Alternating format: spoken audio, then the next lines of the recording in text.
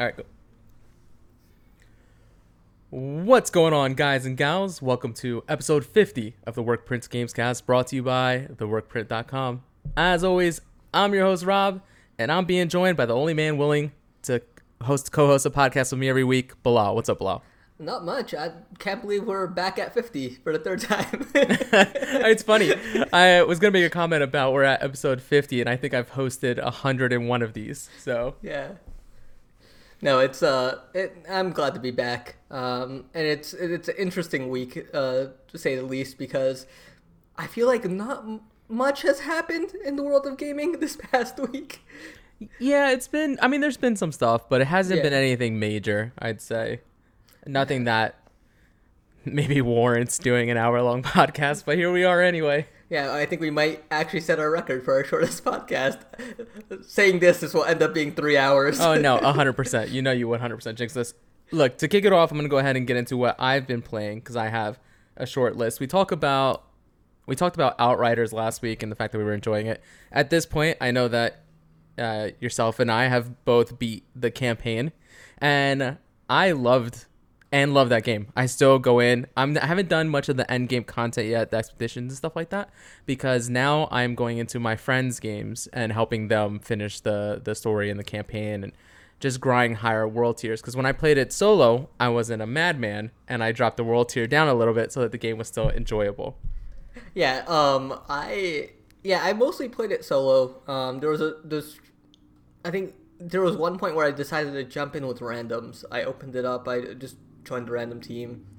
I think this is around the Dunes section of Outriders, and it wasn't like playing with friends, because like I like doing all the side quests as I go through the map, and they were just like mainlining the main story, and I like my world tier was higher as well, so I kept on playing it at max. There's a few points where I dropped it down, and I was usually around the bullet spongy or armor heavy boss fights. I won't lie, I ended the game around world tier 12. I was on the final boss, spent 25 minutes making my way through it, got to like the second phase, and then I get one-shotted out of nowhere. And it starts you off at the beginning of the first phase. And it starts you off at the beginning of the first phase. I had to be at my in-laws in 15 minutes. Like, I had to leave, and I was like, oh, this sucks. Like, I was like, no, I literally dropped it down to world tier 1, went in there, and I deleted it. And like, I think like we might not have mentioned this, but that's like one of the cool things about this game. It's like you can control the difficulty, and then like it just adjusts the rewards for you. There's no downside to actually lowering the world tier outside of like you might not get a higher drop rate for legendary gear, but you can still get it. There's still a probability, but it was like a cool thing to do, just to see the end of the game, and then I just instantly went back and bumped it right back up. Yeah, no, and especially considering that this is the type of game where you can go back in there and grind for your gear later and play the expeditions, play the side quests later, that I did the same thing. I was actually streaming the campaign, the second half of the campaign. That's why I was playing solo. And I had the world tier somewhere around 6, 7, 8, somewhere in that for most of the game. And then when I got to that final boss, I had to drop it down. I tried on that tier, and then even at that tier, it was a nightmare. So I ended up dropping it down to world tier 3, and I beat it. And it still wasn't the easiest fight at world tier 3. Yeah, it's interesting because like I don't want to compare it to like Bloodborne or Dark Souls, but like there are certain because like the fights aren't that complex. I mean, you're literally just shooting at an enemy, but there's like the dodge mechanic in Outriders has a really good timing mechanic to it. It's like you need to know when to dodge. Like sometimes they charge up their ability, and you'll see that bar charging, but you need to know like exactly when it will hit you and where to dodge and when to dodge. It's not rocket science, but like it's not something I tend to see in shooters a lot. So it was like a little nice break. I still think I can't really call a shooter where I've actually had a good boss fight. That's not just like it's a bullet sponge. Like I kind of wish there was more mechanics to it, but I just think the entire game as you play through it, it's like throwing in the abilities, trying to heal, managing the ads. It's even like at a solo level. There's nothing quite like it, and I think that's why Outriders is still something I'm going back to. and I might do all the achievements because it's not that far out of my grasp. Well, listen, speaking of achievements, I haven't been playing much outside of Outriders, but I have a little friendly competition between my buddy Garrett, who I think I mentioned on the podcast before, where at the end of 2020, I had mentioned possibly us competing on the weekly gamer score leaderboard. Not weekly, sorry, monthly. And maybe even possibly putting some money on the line, whatever. Nobody else seemed enthused about it. And mind you, I have significantly higher gamer score than any of them. But none of them were enthused about it, so I didn't pay any mind to it. And I just went about playing my games as I normally do. And I told you during the pandemic, I found myself playing a lot of games that like comfort food, right? Your Apex Legends, your Dead by Daylight. It's just multiplayer games where we're going in and we're basically hanging out, more than anything else. And so they're games that I've already got the achievements in. At some point in February, there was like a week left, and he has the audacity to say that I've been slacking, that he had beat me in January and was beating me in February as well. Is this why he's been playing The Walking Dead? Okay, so March comes around, and I take full offense to that because I didn't know we were doing this. This man is secretly competing. He's running a race I didn't even know started. And so I demolish him in March. And then I'm like 500-600 points ahead of him. And I see him in April, and I see him playing Telltale's The Walking Dead collection. I even saw him at one point playing Pixar, a Disney adventure. And so I had to text him. I was like, you've got your kid getting you achievement points now? Like, it's not his kid. His kid's just next to him, just there for... Oh, I told him I was talking to him, and he said, he's like, yeah, he enjoyed playing it with the PlayStation controller in his hand. And I was really confused because I was like, we're all playing Outriders, and like we're all just trying to get through this campaign, but Garrett's playing The Walking Dead. Like, what's going on there? That being said, I also think that Garrett is playing that game when he's away from home through like remote play on his phone. Yeah, which that's the perfect kind of game, right? It really is. Something like that. So this was last night. We were talking about it, and that he's starting to creep back up, and he's closed the gap a little bit. So today I went ahead and found some games that I could grab some significant amount of gamer score in. And so today alone, in the span of about 2 hours and 30 minutes, I've picked up 1,500 gamer score. Jesus. And so I'm not going to name the names of those games because he does listen to the podcast. At least I hope he does. And I don't need him to then go and find these games and play them as well. I mean, he could just look at your profile if you want. I almost went today. I was looking at my privacy settings, trying to figure out how to hide. I'm not kidding. This is how ridiculous this is. But yeah, and so, but I actually enjoyed one of the games that I played, so I'll go ahead and mention it anyway. I played this point-and-click adventure, The Little Acre, which is available on Game Pass, and I played it actually on my phone through the cloud streaming. Okay. And it's only like a 2-hour game. The art style it's very, very pretty. It's a very cute game. I enjoyed it actually a lot more than I thought I was going to. I also played a little bit of Tetris Connected, right? Oh, is that what it is? That's what Tetris Effect. Tetris Effect Connected. Thank you. And mostly I was playing that because I wanted to see if I could pick up a couple achievement points, fairly quickly. But also I had played it when it first came out and then fell off of it. And I really enjoyed it when it first came out. And I thought, I have these new headphones. I set the equalizer to music, and I can just play. And it was glorious. Was it a spiritual experience? Oh, it was so good. I mean, I also was playing at like 1 a.m. So I was totally in the right mindset for it. And it was so, so good. A great pair of headphones with that game. There's like nothing like it. And like, especially if you're doing like that campaign mode, you kind of just hit that trance effect of you just go through one level into the next and the next. Yep. Did you ever play the multiplayer mode for Tetris Effect? Yeah, I love so I played a lot of the 3v, like the PvE. Yeah. Right. And yeah, I like that mode quite a bit.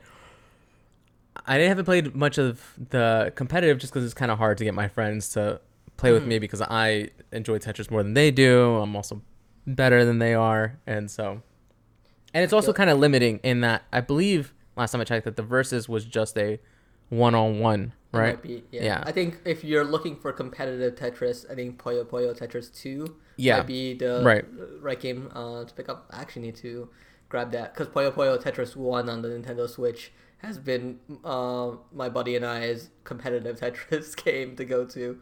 And so I definitely need to pick up 2 for whenever we hang out next. This guy is, as we are recording right now, this guy is playing The Walking Dead. I'm going to lose it. Can I give you a recommendation? Sure, what's up? Donut County. I already played and beat it. I beat it in February before I knew this was going to be a thing. Oh, man. I mean, I'm trying to think the last games I did were Dragon Quest, which took way too long. So what I still have in my pocket, if I need to pull it out as a nuclear option, is I have that second season of the Telltale Batman series that I never played, never beat. And I've just been kind of saving it for this moment. So we'll see. But you're such a big Batman fan. I'm actually surprised you didn't dive into that. I think I'm a big Batman fan. I'm a big Joker fan, and he seems to be the focus of this second season. I'm also a huge Telltale fan, but at some point that engine just got too old for its own good. And so it became more frustrating than enjoyable for me. And so I was kind of just burnt out, and so needed a break. And then it's always been installed on my console because I always say I'm going to get back to it, and I just haven't yet. And so now I keep it as my nuclear option for a quick 1,000 achievement points if I need. I like looking back at my achievement list as you're talking, and I'm like, it's Telltale games. It might be like a short indie game like Valiant Hearts. And then it's something ridiculous like Destiny, Assassin's Creed. Oh my god! Yeah, I have lost my mind apparently when it comes to open world games, and I'm kind of in that rough spot right now where, I am done technically with Outriders. I'm still gonna play through for the expeditions, but I'm still working through Yakuza 7.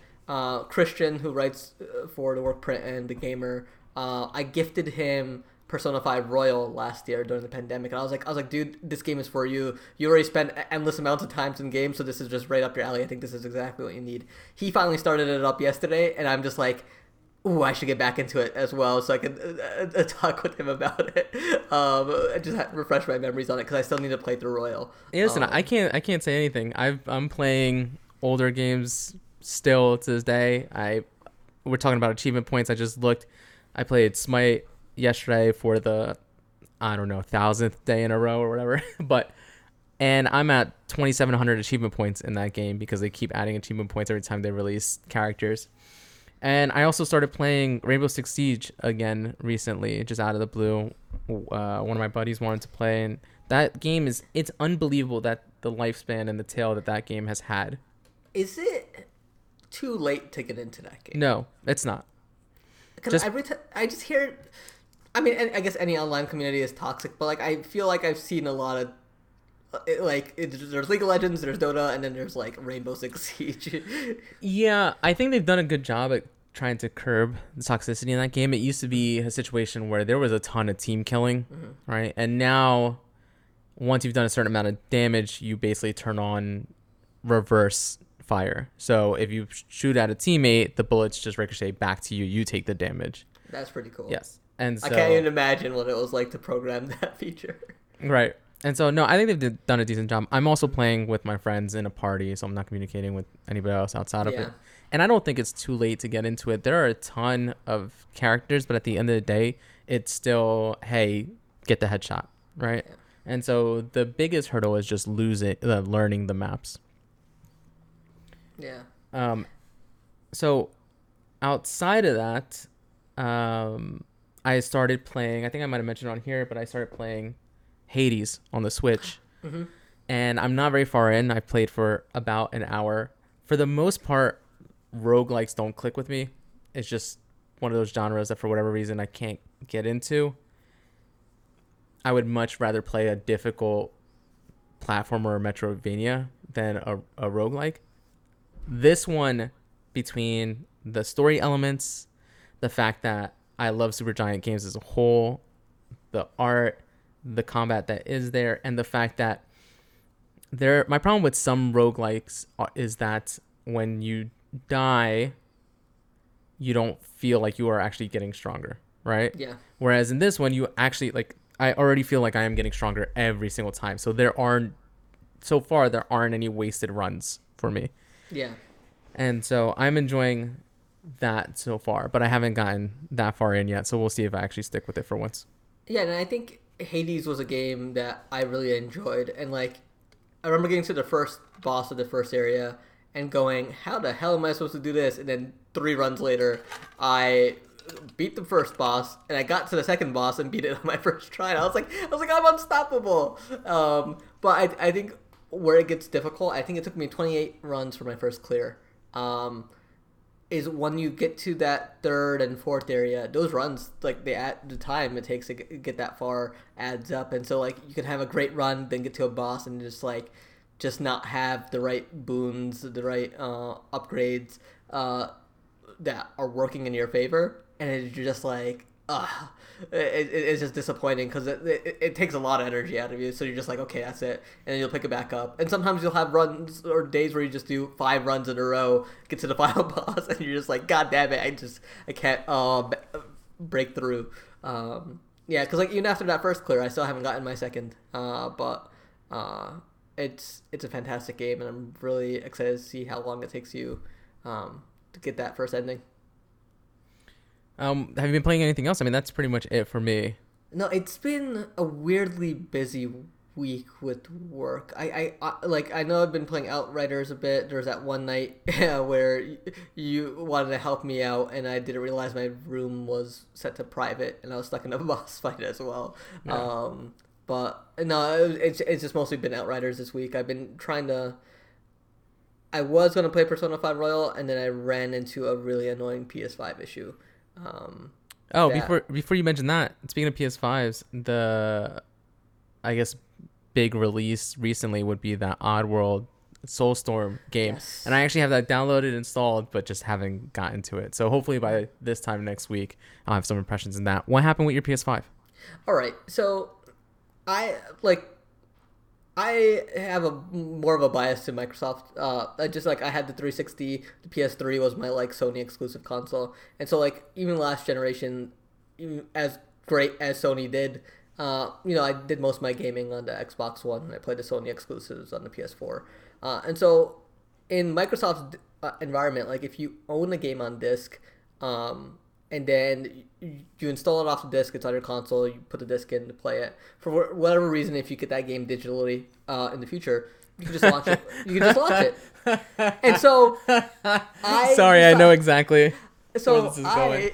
I had Persona 5 Royal on disc, and so it was on sale for a digital, and I was like, let me grab this because I don't like keeping the disc in the PS5 because it randomly just like you hear it spin up throughout the day, and I was just like, why is it doing that? Why is the PS5 is not even supposed to be on? Why is it doing that? So I took the disc out, and I was like, I'll just have a digital version. So I bought it.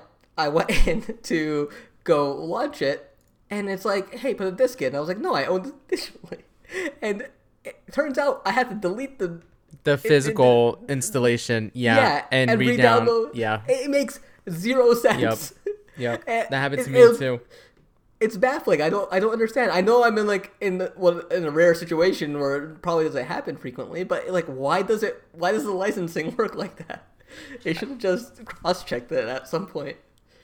Yeah, I know. I mean, that is a terrible system as far as that specific use case is concerned. And it's one of those things where I think Microsoft, with the launch of this generation, and don't get me wrong, both these consoles have their issues, and some features are a little half-baked, right? When Microsoft first came, Quick Resume was only working for a handful of games, and they're slowly getting better and having compatibility across the board. But even that messes up sometimes for me, right? Yeah. Oftentimes when I was playing Crash Bandicoot, if I quick resumed that, I would have no audio in the game. Yeah. And so then I have to close it out, open it back up.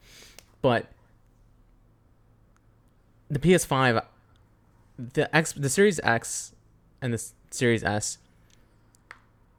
makes certain things so seamless. The PS5 is such a chore for the exact same things. Yeah, it's like this is where I give Microsoft credit. Like when Phil Spencer came in last generation and he took over, he was laying that groundwork, and like people gave him shit because people are like, where are the games? And it's still an open criticism. Like, where are those games? And like, Right. they're making the moves. The moves are great, but this generation. I was hoping maybe this year we'd see something. I don't know if that will still be the case. I think we still get Halo, but games will come, I think, in 2022, 2023. I think we'll still get... I think there's got to be at least one more coming this year.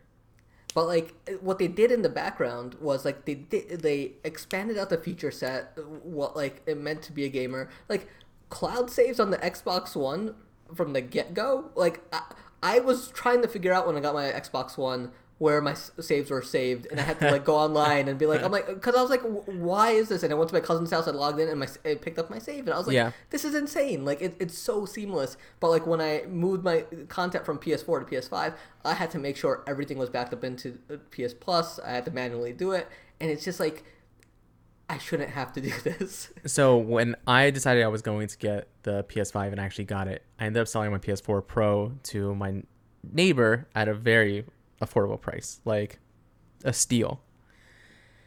And I ended up picking up Ghost of Tsushima digitally. I had owned it physically, and I had actually given it to him as part of the package. I ended up picking it up digitally because we wanted to do the raids, me and a couple buddies. And so I go to launch it, and I go into the Legends mode, and I see that there are all these cosmetics that are unlocked by progressing through the story, and I see that all of mine are locked. And then I go and I check out the campaign progress, and it started me from the very beginning. And I realized that I didn't manually upload my save to the PlayStation Network through PlayStation Plus. So I had to call my neighbor and say, hey, listen, I need you to turn on the PlayStation, log into my account that's still on there, and do this, and this, and please upload that save. And he's like, all right, don't worry, I got you. So I ended up getting it, but if I had traded that to a GameStop, forget about it. It's gone. I'm like, it's lost. I'm more shocked that you sold a PlayStation and didn't delete your profile or reformat it to factory mode. Well, no, it's... my neighbor is also a good family friend, so... Okay. Yeah, it's... Yeah, and like with the news of what Sony announced today about a new software update that launches tomorrow, it's just like I saw many people being excited as well as people going, I still can't get a console. But for me, a lot of these features just seem like catch up. Like this is what should have been part of it. So let's go ahead and get right into it. So you can go over to the PlayStation blog, and their big headline for the day is that first major PS5 console update lets you store PS5 games on USB extended storage, share gameplay across PS5 and PS4 consoles, and more. Now, the two that I want to highlight is the USB storage. So just like the Series X, which allows you to have Series X games in what is essentially cold storage on an external USB drive, you can now do that with the PS5 as well. And like you said, this is them playing catch up, which goes back to my point of some of these features coming out a little bit half-baked at launch, especially when you consider just how small and how quickly that PS5 internal hard drive fills up. So you're talking it's really like, what was it, 800? No. It's 825 is what it is, but with the system, with the reservations, right? It makes it down to like 662 or something like that. And so, and don't get me wrong, the Series X doesn't have that much more, right, of actual usable space, but they allowed you in the very beginning to have this cold storage option, and they had, albeit expensive, a solution for adding more internal solution that you could actually run your games off of. And while it is a very, very expensive solution, it's a solution nonetheless, and it works seamlessly. It's so good. You just pop it in and you forget it's there. I mean, there's a situation where if these things ever drop down in price to say like $120 for a terabyte for those, where I basically put labels on them 1, 2, 3, and just keep a journal of what games are installed in there and just pull them out, put them in. There's just one that's labeled Call of Duty Warzone. Yeah, right, exactly. Oh, after the story, remind me to get into my Call of Duty Warzone story. So this now is adding that feature, and it is a great feature, right? Because while yes, you could just delete and re-download, transferring it back and forth this way is much, much faster than having to download and install. Especially since the PlayStation 5 is kind of weird. Their download speeds have gotten much better across the PSN, but the way that it still copies and installs, and it breaks it up into multiple segments versus Microsoft solution, which is just as that progress bar is it downloading and installing. Yeah, I haven't run into that copying and installing thing, but then again, I don't play games that get frequent updates on the system, so it's all happening in the background for me. But this, if you currently have a PS4 with the USB, PS5 with a USB drive to play PS4 games, that works? What works? Like PS4 games off a hard drive? Yes. Okay. Yes. I never had one for the PS4. I would just delete whatever I wasn't playing at the time. Yeah, I mean, I'm the same way. I was very much in the same situation as you, where for the most part, while I think the Sony consoles are fantastic consoles and they release great games, I just prefer the Xbox controller for one, and all my friends are in that ecosystem and Game Pass. So that's where I play most of my, third-party games. The other feature that's coming that I want to highlight is the cross-generation share play. And now this probably doesn't seem like a big deal, and it's not going to be a big deal for a lot of people, but Sony has this cool feature on the PS4 and the PS5 where you can share your screen with a visitor. Okay, you can also allow them to play as you, right? So they can try out your game. Up until this point, it only worked in the same generation. Now, I did not know this. I found out the hard way because this past fall, I beat Bloodborne and some of my buddies hadn't beat it yet. And so I was really excited about it and they were talking about playing it. And so I was like, when you play it, tell me, I'll come in. We can do share play. I can watch you, right? I'm not even going to talk to you while it's going on. I just want to watch you play, right? And then found out that you couldn't do it cross-generation, me on the PS5, him on the PS4. So this, for me, is a cool, exciting new feature. I mean, there's been situations where I've been playing a game and a friend has been like, hey, how is that game? Yeah. And it's one of those things where, well, I like it. I don't know if you will, right? Because our tastes are a little different. This is one of those things where you could just let them take a look, or you could actually virtually pass the controller off to them and they can try it. I think this is a cool feature and hopefully something that gets implemented elsewhere and on other consoles, honestly. Yeah, no, it's something that I've known is there, haven't messed with. I have done have my cousin share on the PS5, it shares screen, essentially, and I watched him play Demon Souls because he got to the Man-Eater boss, and he was having difficulty with it, so I literally coached him through over party chat as I watched him play. And it's actually pretty neat on the PS5. I think this is one of the cool things they did, the picture-in-picture mode where you could put somebody else's live stream in the little corner as you play. Yep. It's actually really neat. And so we were both playing Demon Souls, and I was just keeping an eye on his progress. It's they have some cool functionality. Yeah, it doesn't build up the feature, but it's pretty neat if you want to quickly share. So I'm actually really curious to try this out with a couple of my cousins to see if they'll be interested. Yeah, besides that, there's also some quality of life updates. If you want to find out everything that's being brought tomorrow when this update hits, just head over to the PlayStation blog. The one I do quickly want to point out, which I don't really understand, is a game update preload. And I'll read it exactly from the blog. Once it's enabled by developers, title updates for games will pre-download to your console if the automatic update setting is enabled and your console is on or in rest mode. This will let you start playing the latest version of the game immediately upon the update's release. Shouldn't they be doing that anyway? Yeah, I don't know how... I mean, this is essentially the same as us being able to preload games as is, right? Yeah. So part of me wonders is if maybe there is an extra step, a one last step before they push these things live. Or if it's just a matter of the way they have it set up so that it launches at the same time across territories. I saw this as well. and was like, I guess that's cool. I don't know if that's going to impact how that's actually going to impact me on a day-to-day basis. But, I mean, interesting to say the least. Yeah. Gotten to the point where game updates are bigger than most video games. Oh, okay, so good. So actually, now that you mentioned that, let me talk about my Warzone story.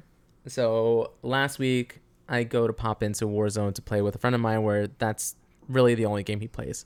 And he's been kind enough to download Apex and play that recently with me. And he's just getting his teeth kicked in because of skill-based matchmaking. The people I'm playing against are not the people he would be playing against if he was playing by himself.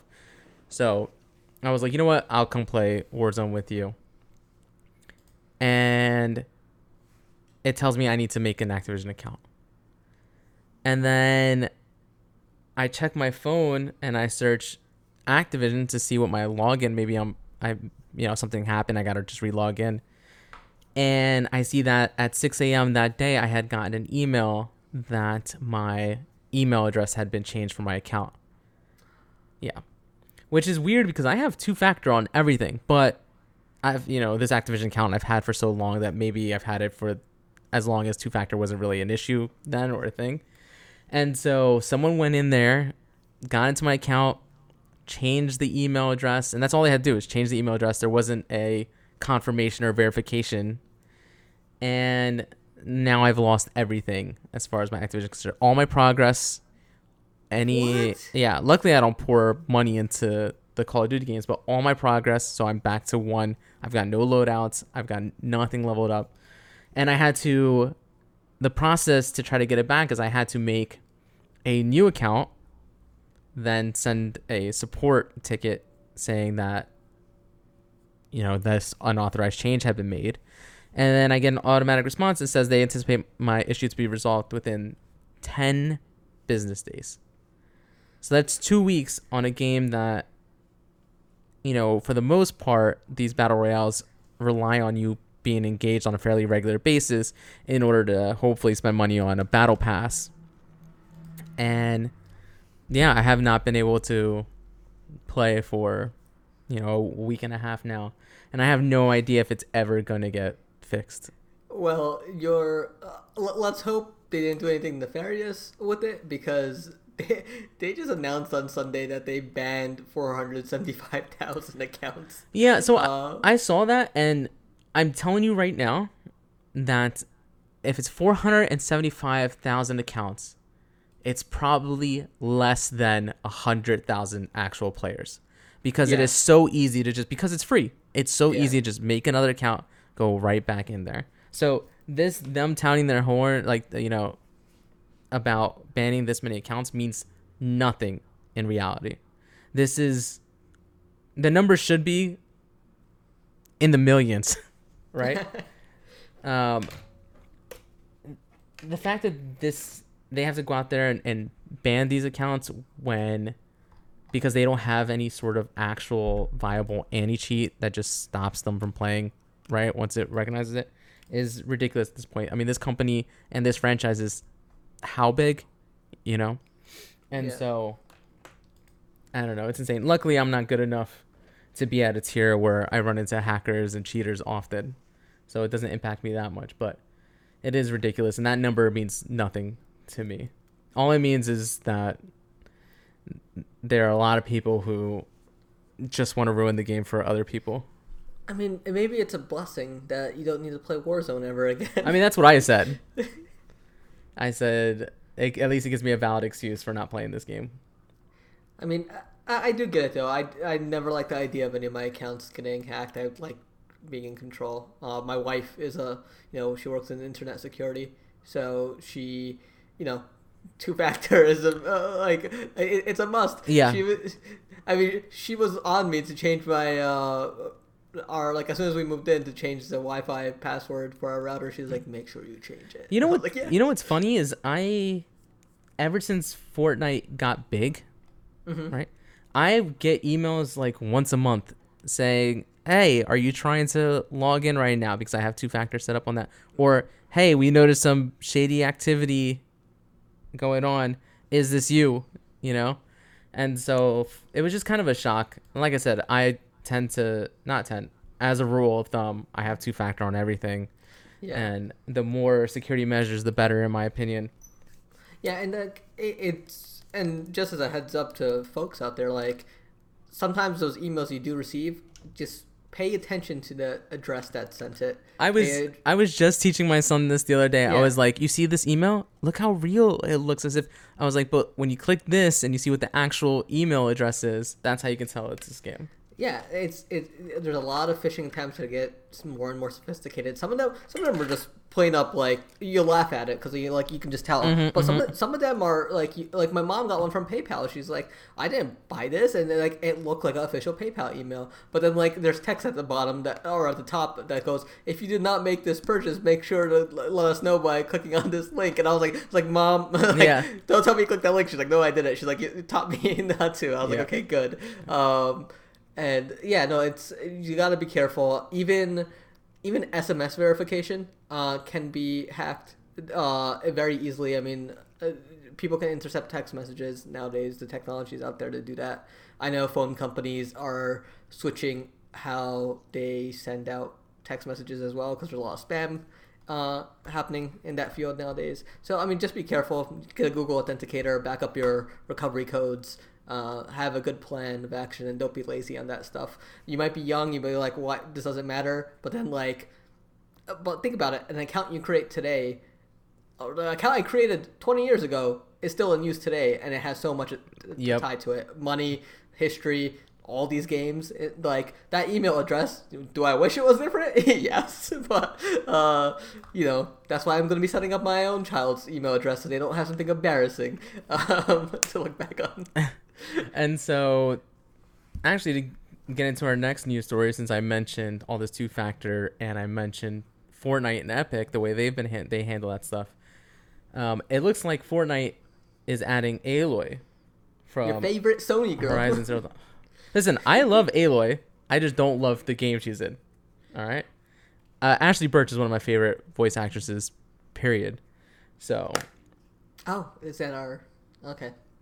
And so, I feel like I know where you're going to segue into after this.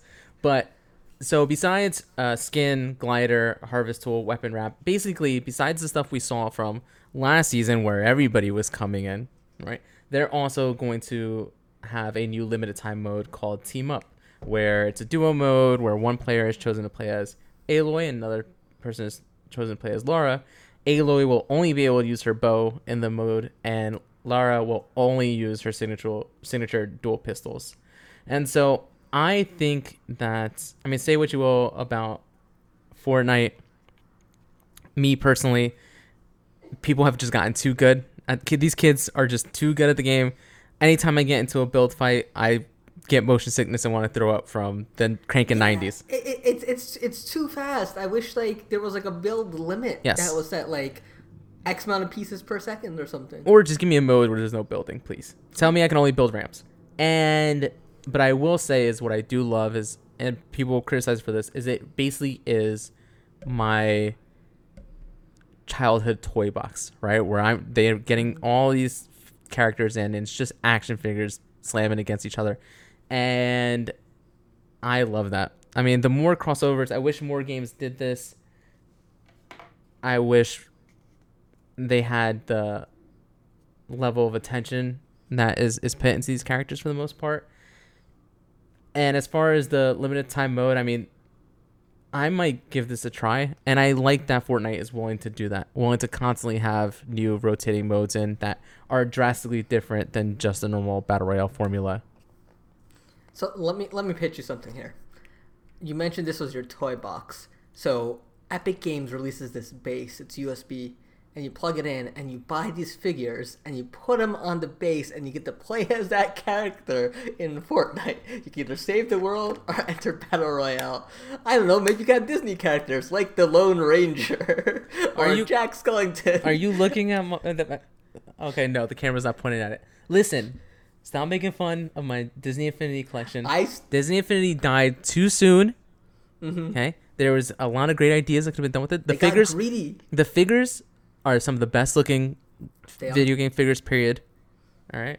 I still have all my figures. I refuse to give them away. Oh yeah, no. Like especially the Star Wars ones are amazing. The Star Wars ones they did such a good job I with. feel like I have all the Star Wars and all the Marvel, every single one. God, I forgot about them. I don't think I got the Marvel ones. I Oh, regret that. they're so good. All of them are so good. Like I don't know if they will, but they should bring it back. But they need to like Disney printed like 20 million like Hulks, and like they're like, who's gonna buy that? When they decided to give up on Disney Infinity as a game, as a platform, right? They shouldn't have given up on the figures, and they should have just done the amiibo route, where, hey, in Marvel Avengers, right? You can scan the character, and now you've unlocked one skin or whatever for that. That's exclusive to these figures.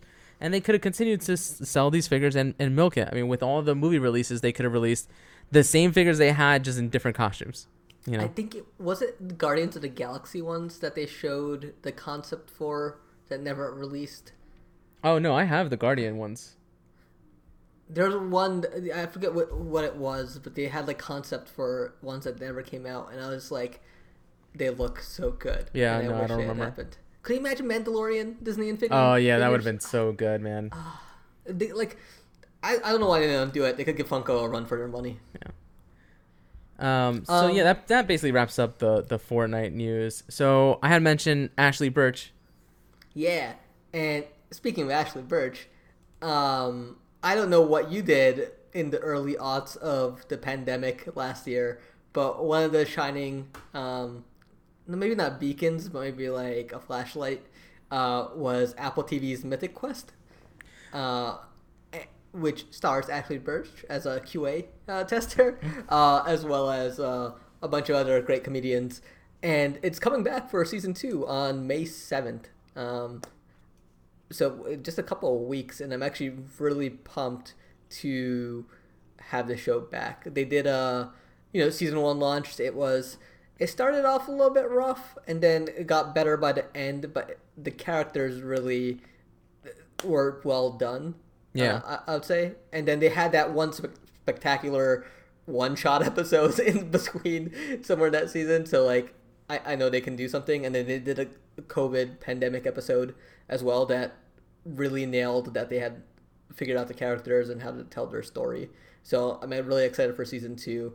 If you haven't watched the first season, it's about a video game studio that creates an MMO run by an Elon Musk-esque CEO.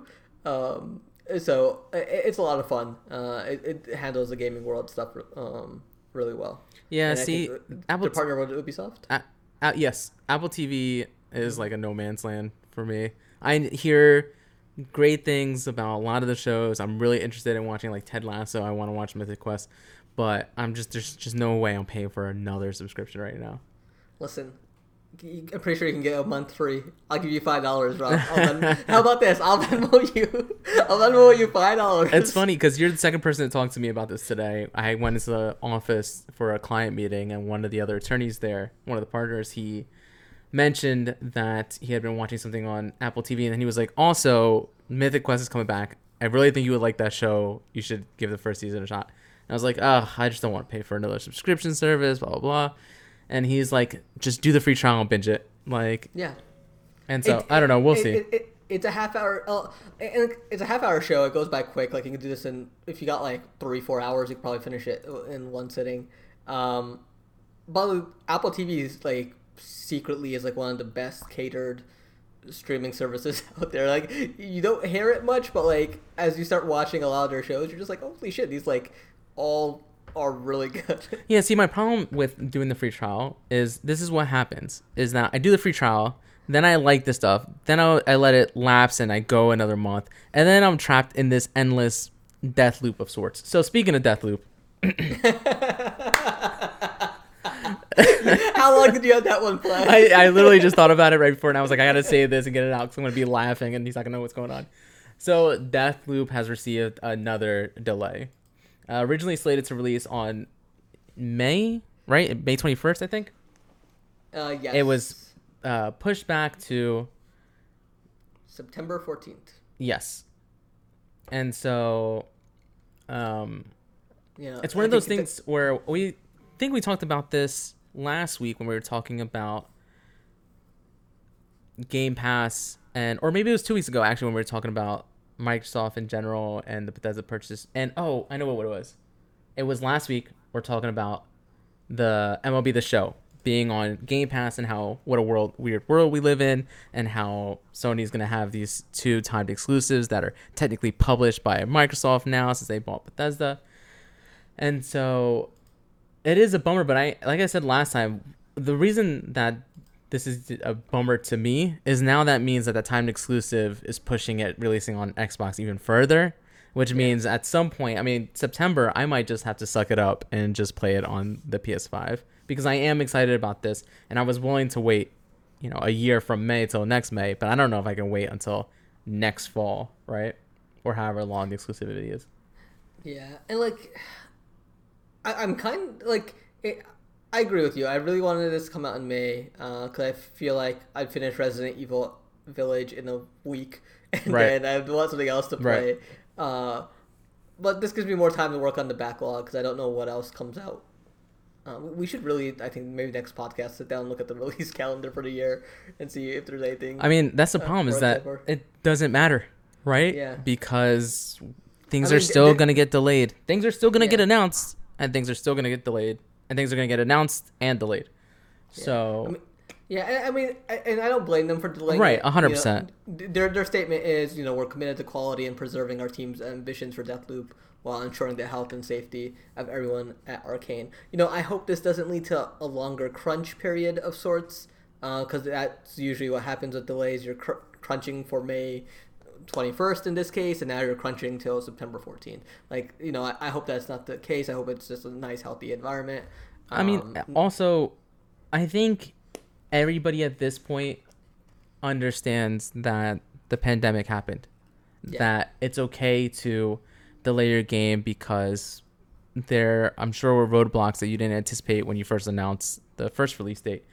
And nobody, especially with what happened with Cyberpunk, nobody wants to see that happen again. I think gamers as a whole are more willing to accept a delay if it was worth it in the end, if the final product lives up to what it I'd rather play the best possible version. Right. If especially with games going up to $70 now, make sure it's ready. Yeah. Because if the reviews are saying it's like a 9 and 10, I'll pick it up for 70. If it's saying it's like 7 or 8, hey, I'll wait for it to drop on sale in 2 weeks when it's $40. Yep. It's the game prices drop so quickly now that if you want my 70, you got to earn it. And you pulled one more news story. I'll let you handle. Oh yeah, 2 stories out of Square Enix. Back on the 3DS, I played The World Ends With You, and I loved it. It was kind of like my Persona before I knew what Persona was. Stylish music, really cool cast, character design. My younger brother raved about this game when it was on the 3DS, and he played it and he loved it, and I never gave it a shot. And then it came to mobile devices fairly recently and Switch, and so I tried to play it on the mobile device, and it just wasn't like it just that's not how that's meant to be played, and so I just didn't get into it. Yeah, no, I also think there was issues with the mobile version after a certain point where it wasn't working on certain iOS versions until they finally updated it and get it to work again. But they've announced the sequel, Neo: The World Ends With You. It will be releasing on July 27th for the Nintendo Switch, PS4, and Windows PC version is also coming sometime this summer to the Epic Games Store. See, this I'm excited about because I do think that world and that style is very cool and very much up my alley. I think the problem with the mobile port was that that's not how that game was originally intended to be played, right? It was even on the was it DS? It might have been the DS. Yeah, my bad, not the 3DS. Right, it was the DS. Yeah, on the DS it was complicated to play. So when I heard it came to mobile, I was like, how? Right. It doesn't make sense. And so a game made ground up for the consoles we have now, especially this feels like something that would be perfect on the Switch for me. The art style isn't something where I'm like, I need to play this on my 4K TV, right? I can take this with me and play it while I'm waiting for my daughter's gymnastics to end, right? And so I'm excited about this. Yeah. I'm curious to see it. I don't remember anything from that first game, so I'm gonna have to watch some sort of explainer before I go in. I think there's an anime they're releasing as well, so maybe I'll just watch the anime. Though I'm not usually a big fan of like how the Persona series has done their animes, but that's Atlas, so maybe Square has a better standing under them in terms of how to tackle this one. And then the final story for the week came this morning. Finally, some more details on Final Fantasy VII Remake's Intergrade update. You know, Rob's most excited update this summer. And on the PS5, you'll be able to preload your download for the game update. Listen, I cannot believe, just to rewind a little bit, I cannot believe that they announced Final Fantasy VII Remake coming to PlayStation Plus. They announced Intergrade. This is all in the same announcement, like in the same video. Mm-hmm. They announced Intergrade being a free update for owners of Final Fantasy VII Remake, but not the PlayStation Plus version. Like, and PlayStation Plus version doesn't upgrade to Intergrade, by the way. Right. So right. which is kind of crazy. Licensing for you. I don't know. I mean, I also love that this announcement came literally like less than a month after I finished Final Fantasy VII Remake for the first time. So, what I wonder is when they finally release whatever the next one is, right? Will I be lost? I mean, I'm already lost as it is. Will I be lost not playing this added content? I would say probably not. Maybe you might not know who Yuffie is, but I'll let you know later this summer when it releases on June 10th.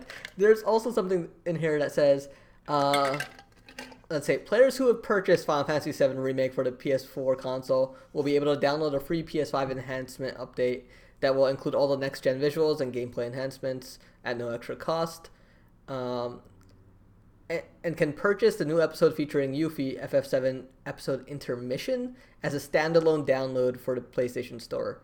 So that's not bad. And the update itself is a $20 purchase, which is the first time we're hearing about a price. Yeah, see, it seems meaty with 2 playable characters, its own little campaign. This is what and fully voiced actors. This is what I mean. Yeah. Right. So I played Final Fantasy VII Remake through GameFly, and if I really want to, I'll just rent it again. It is what it is. Yeah. Right? But why not? Where's the logic in releasing that PlayStation Plus version, not letting them get that free update to the next gen version, and allowing them to buy that content? I mean, chances are, if people are waiting or are getting it and only playing it now on that PlayStation Plus version, chances are they weren't going to buy it anyway. Right? I mean, yeah, there's a couple situations where someone might have just happened to got a PlayStation and then are excited about that announcement and stuff like that. But think about how much more you could make from selling that, episode Intermission to the PlayStation Plus users, especially if it's priced at somewhere like $15, $20, right? I agree. And like, the crazy thing? Maybe I'm crazy here, but like, I kind of want to give Square money for Outriders. Like, I kind of want to I enjoyed it, and like, maybe not the full 60, but maybe when that game comes out on sale for Outriders, I might be like, here's 30. I really enjoyed it. Take it. No, I mean, yeah, I mean, I think we'll see how long Outriders actually stays on Game Pass, right? Because it could be a 1 month thing, 1 month, 2 month, 3 month thing, or whatever it is. I'm telling you right now, there's a very strong chance, as long as they support this game and continue to release content, that this is one of those few games where I started up on Game Pass, I played it, I beat it, and now it's leaving. I'm going to buy it. Okay? Yeah. And so. Yeah. So yeah, I mean, it's like the urge is there. If a game is good enough, like, I will pay for extra content. Like, the Jump Force, maybe not the greatest games, but I ended up buying that season pass on Game Pass for it, and getting that additional characters because I wanted to play with All Might, Yeah, like, yeah. so that was something I ended up doing, and then like I ended up buying Jump Force off of Game Pass. I think Game Pass is great for that. And I think games that are dissimilar to Jump Force and Final Fantasy, but similar to Outriders, is that I think Game Pass is perfect for games that do have a life afterwards. So your Outriders, your Borderlands, your Destinies and stuff like that, where, like you said, if Outriders releases content and it's paid content, because I've played it as much as I have as part of my Game Pass subscription, I'm more than willing to grab that content. Now, let's say if you want to, put your corporate hat on and be real nefarious, you leave Outriders on for a year on Game Pass. 6 months into that year, you start releasing paid content, right? Then at the end of that year, it's leaving. I've already paid for paid content. I'm buying that game, right? And so not that they need any more ideas, but I think that's the kind of stuff that it's perfect for, and that's how you make Game Pass viable as a company. There's somewhere at Square just listening to this podcast, just taking notes. Yeah, right. Just like, like this is our work print for Outriders. The work print initiative. Yes, exactly. My wife, after WandaVision, my wife decided that she was going to watch all of the MCU. Mm-hmm. And we just finished Captain Marvel. Okay. And so she's almost there. Yeah, she's got Endgame next, and then we're going to start Falcon and Winter Soldier and fit the Far From Home in at some point as well. But I just needed her before we started Falcon and Winter Soldier since she had already started, to get through Endgame. And so yeah, it just reminded me of that, because at the end that's where you find out why he named it the Avenger Initiative or whatever. It's because of Carol Avenger Danvers. Oh yeah. Oh god. The funny thing about watching the MCU again is that there are movies that I wasn't as high on the first time I watched them, that watching them again now is like, oh no, yeah, they're like, outside of maybe Thor 2 and Iron Man 2, in my opinion, they don't miss. And the Ant-Man movies are criminally underrated. People don't talk about those movies enough because both of them are absolutely fantastic.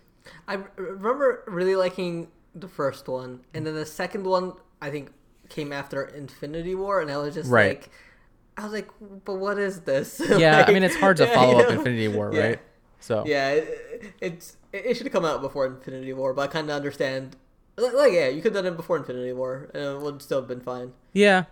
Then you can't have that post-credit scene the way they have it. But yeah. Anyway, now we're on. That's for a different podcast that we'll resurrect, maybe. Definitely not. I think that wraps it up for this week. Like I mentioned earlier, I've been streaming again. If you want to come check me out, my hours are a little sporadic right now. I try to, if I'm at home and working from home, I tend to stream in the morning from like 9 o'clock Eastern until 2 p.m. And then sometimes I try to get on for a late night stream at 10 p.m. to 1 or 2 whenever I actually fall asleep. So you can find me on Twitter, on Twitch, basically everywhere at Sunnyvice20, SUNNYVICE20. If you happen to catch the stream and you're in there, don't be shy, hop in the chat, let me know you listen to the podcast. And I'd like to get to a point where, like I said, I'm doing this because I want to create content again. I just want to get back into the flow of it. But if I do start to have regular viewers and stuff like that, I'd love to play games with them, And so kind of build out this work print family some. No, definitely. I definitely want to get back to streaming. I just need to figure out a time to do it where my life isn't consumed with work. There is that game, Rain on Your Parade, that comes out. I don't know if there's online multiplayer for it, but it's kind of like one of those moving out Overcooked style games. So maybe that'd be something fun to stream. Yeah, and I'm hoping to get a group together soon. We'll stream some Project Winter again, because I think that game is so much fun and so good to stream. But so that's where you can find me. Bilal, what about you? Where can people find you?